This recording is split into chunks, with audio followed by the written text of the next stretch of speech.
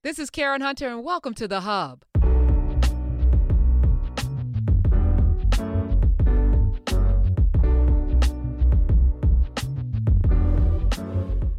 And joining us for the first time, but I don't think it'll be the last because I think this is going to be a conversation we have to continue to have.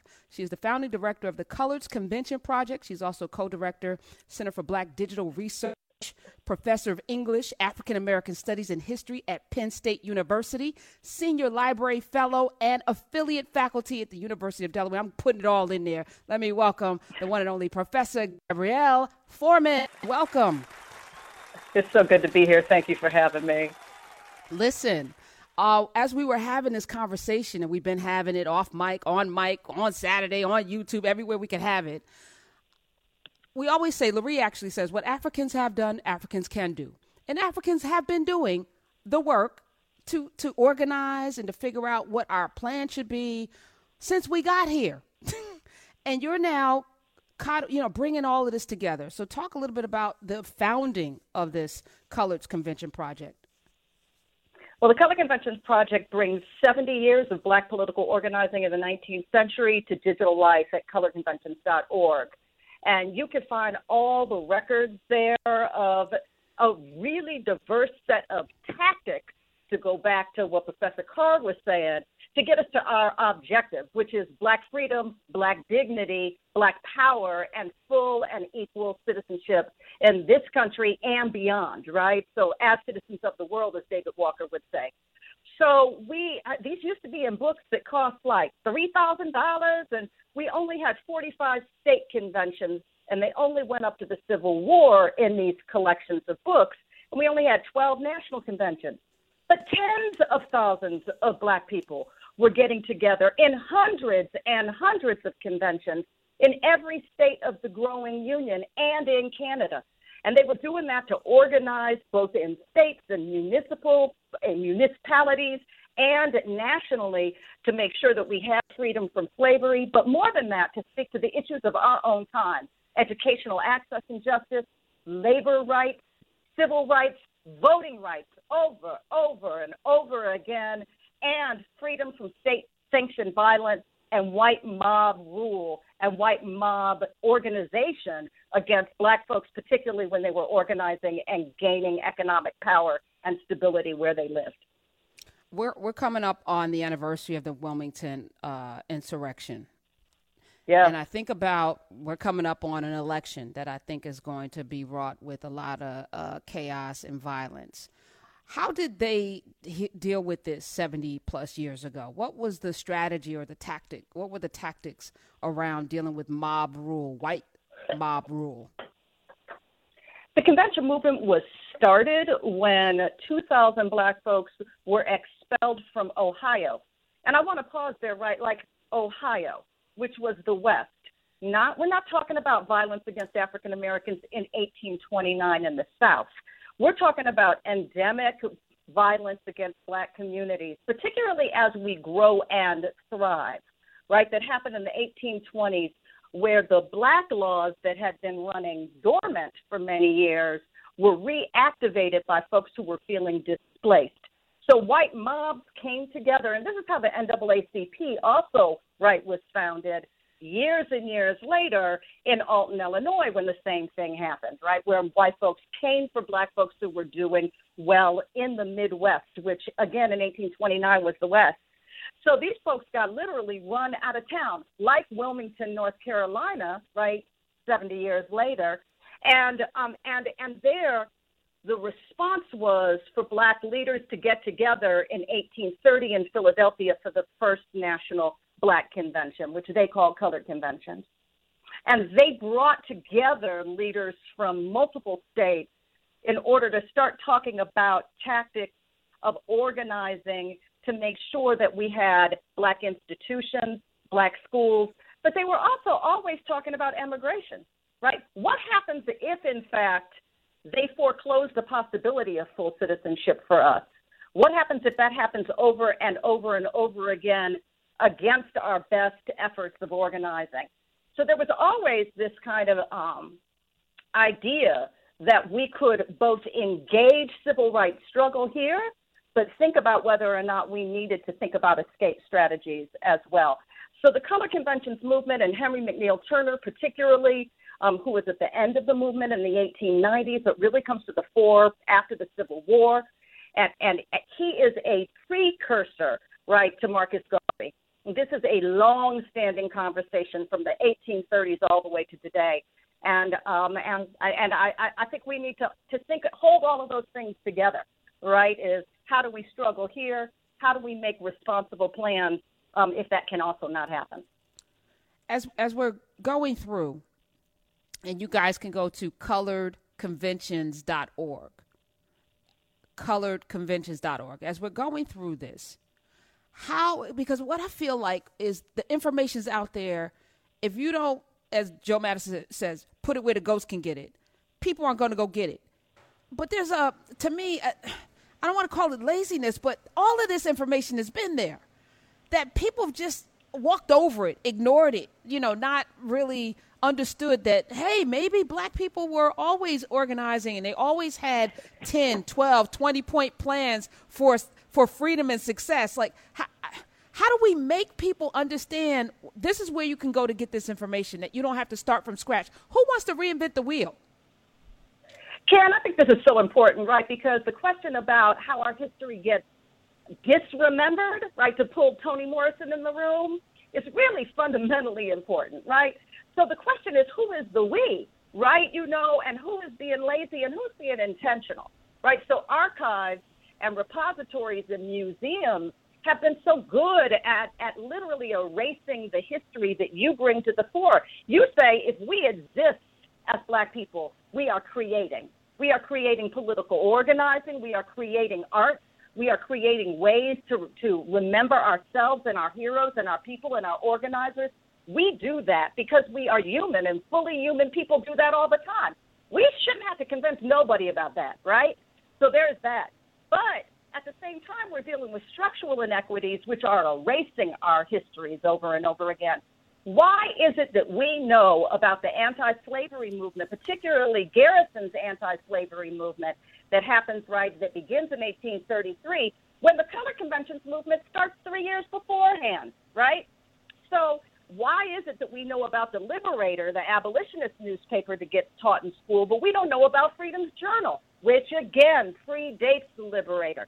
So there's all of this black organizing, this black genius, these black networks. This is the other thing that just bothers me, right? We talk about Frederick Douglass like he was influenced by his white mentors, his white father figures, right? And even the most recent biographies, the reviews, just repeat this absurdity over and over and over again.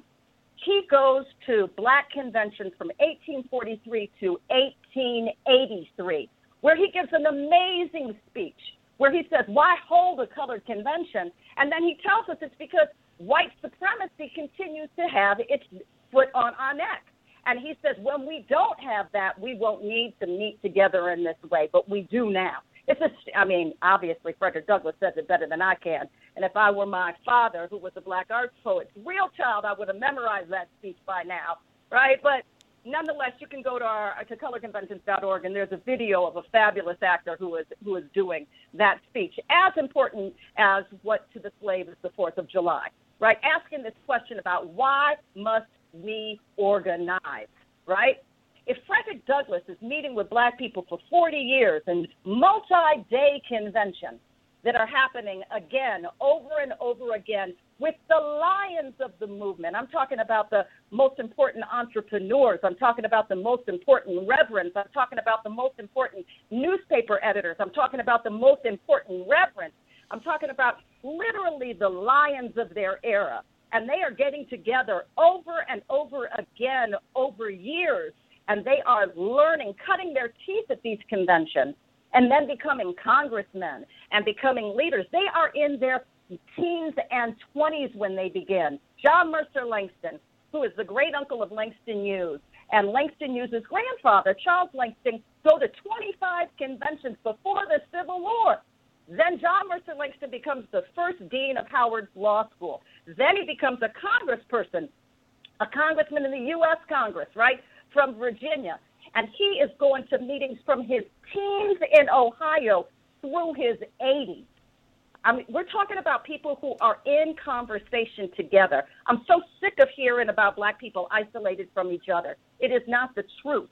We are collectives. We work in collectives. We think in collectives, and we start to influence each other and our thinking and refine our thinking in those collectives. So when people jump out, I'm sorry, Drew, and represent all of us on their own volition because they came up with an idea that was unique, but not at all. They do a disservice to the ancestors. They do a disservice to us collectively when everyone's not at the table to have the conversation. If you handpick people that you're comfortable with, because that's the other thing that made the civil rights movement, I think, unique in that there was a Bayard Rustin and an Ella Baker at the forefront who didn't need to get credit, but their ideology and their genius was absolutely in the mix of everything that was put forward, and it had to be. And we don't bang up against one another enough, like if we're not comfortable. We don't all have to agree, but all of these ways have to be considered, and we don't do enough of that today. And I think that's one of the really, really beautiful things about the convention movement is that you see disagreements about tactics because we are a heterogeneous people who have different thoughts and different experience and different ideas. We come from the Caribbean. We come from Africa. We come, from country born, which is what they used to call folks who were born in the United States, right? So we have all of these folks and much more mobility as Black people in the 19th century, too, right? The head of Freedom's Journal, John Russwurm, goes to Liberia. Martin Delaney is moving all over. Oh, my favorite story is Mifflin Gibbs, who begins in Philadelphia, then goes to California because all these Black folks are going out for the gold rush. He gets rich and establishes this amazing store, starts one of the first Black papers after the 1855 California Black Convention. They have one in 55, 56, 57. Then they get run out of town because a white mob comes and runs them out. What does Caritha Mitchell say? She says, success beckons the mob, right? It's not when we are not doing well that they come for us. It's when we are doing well that they come for us, right? White supremacy hates Black excellence. White supremacy don't care nothing about Black mediocrity, right? It hates Black excellence. And so it came for us there. He goes up to Canada on the West Coast, then comes back down, goes to a convention. Someone tells him he should go to Arkansas. He becomes the first Black elected judge in the entire country, settles down in Arkansas. His brother starts, and his child goes and becomes a state congressman in Florida. Again, they start in Philadelphia, and he's one of the people who begins FAMU. There is a Gibbs Hall, right now it's at FAMU because of the activism and the strategies they learn in conventions that then spread out to the other kind of work that people are doing for generations. It's fascinating. Dr. Foreman, when I hear you talk and tell these stories, it makes me feel like how we.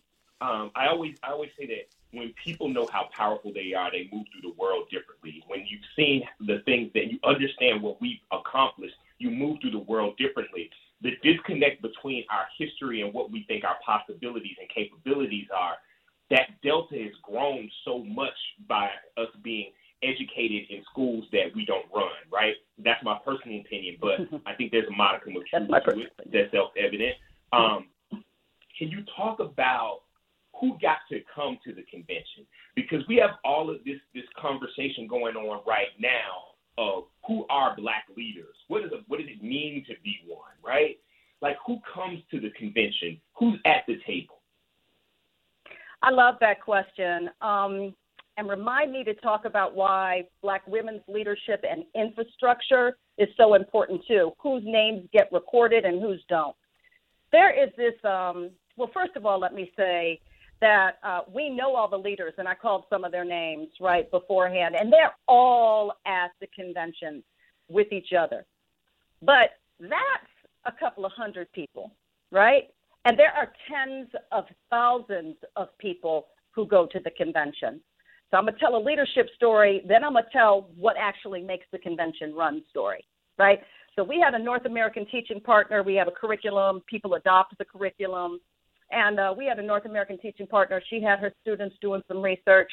And in the 1847 convention, where they really talk about the black press and the importance of not only having black press, but people who are in jobs in the black press, right? So black printers, black people who are pulling the whatever it is called that gets the 19th century paper actually printed, right? And black workers, black distributors, right, and distribution agents. They're talking about that.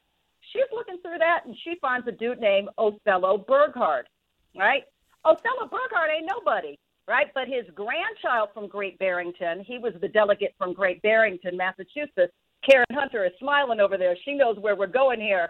What's his grandson's name? Would that be W.E.B. Du Bois or Dubois? Would it be? All right. There's Du Bois' grandfather. Du Bois' grandfather isn't anybody, right?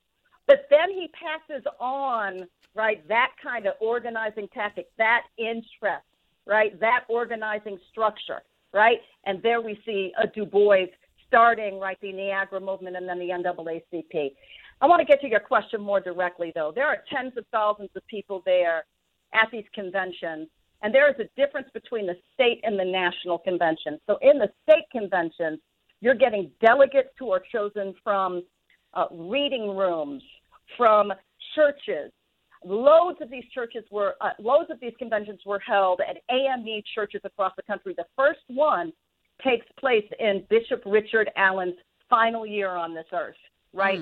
And then there's one with right as Mother Emanuel is getting reorganized right after it had to go underground after Denmark Vesey, right? So we have all kinds of folks who are coming from black institutions, which are the backbone of our survival, our thriving, our health, right? And they're coming to these conventions. Once the Civil War happens, and it's important to note that these books, which used to hold the conventions, and this is why, Karen, when you said, well, we can always go to these books. This book costs $3,000, right? We $3,000, right? From $450 to $3,000. This one only has 45 conventions. Now on colorconventions.org, and this is just in the last 6 to 7 years, you can find 250 of these conventions for free and digital exhibits. As I mentioned, this is the beginning. So can you come back next week and let's talk about the women? Can you come back the week after that and let's tell some more stories, because we have to unearth this history ourselves, because no one's going to do it for us. And I appreciate you and the scholarship and all of the work that you put in, Dr. Gabrielle Foreman.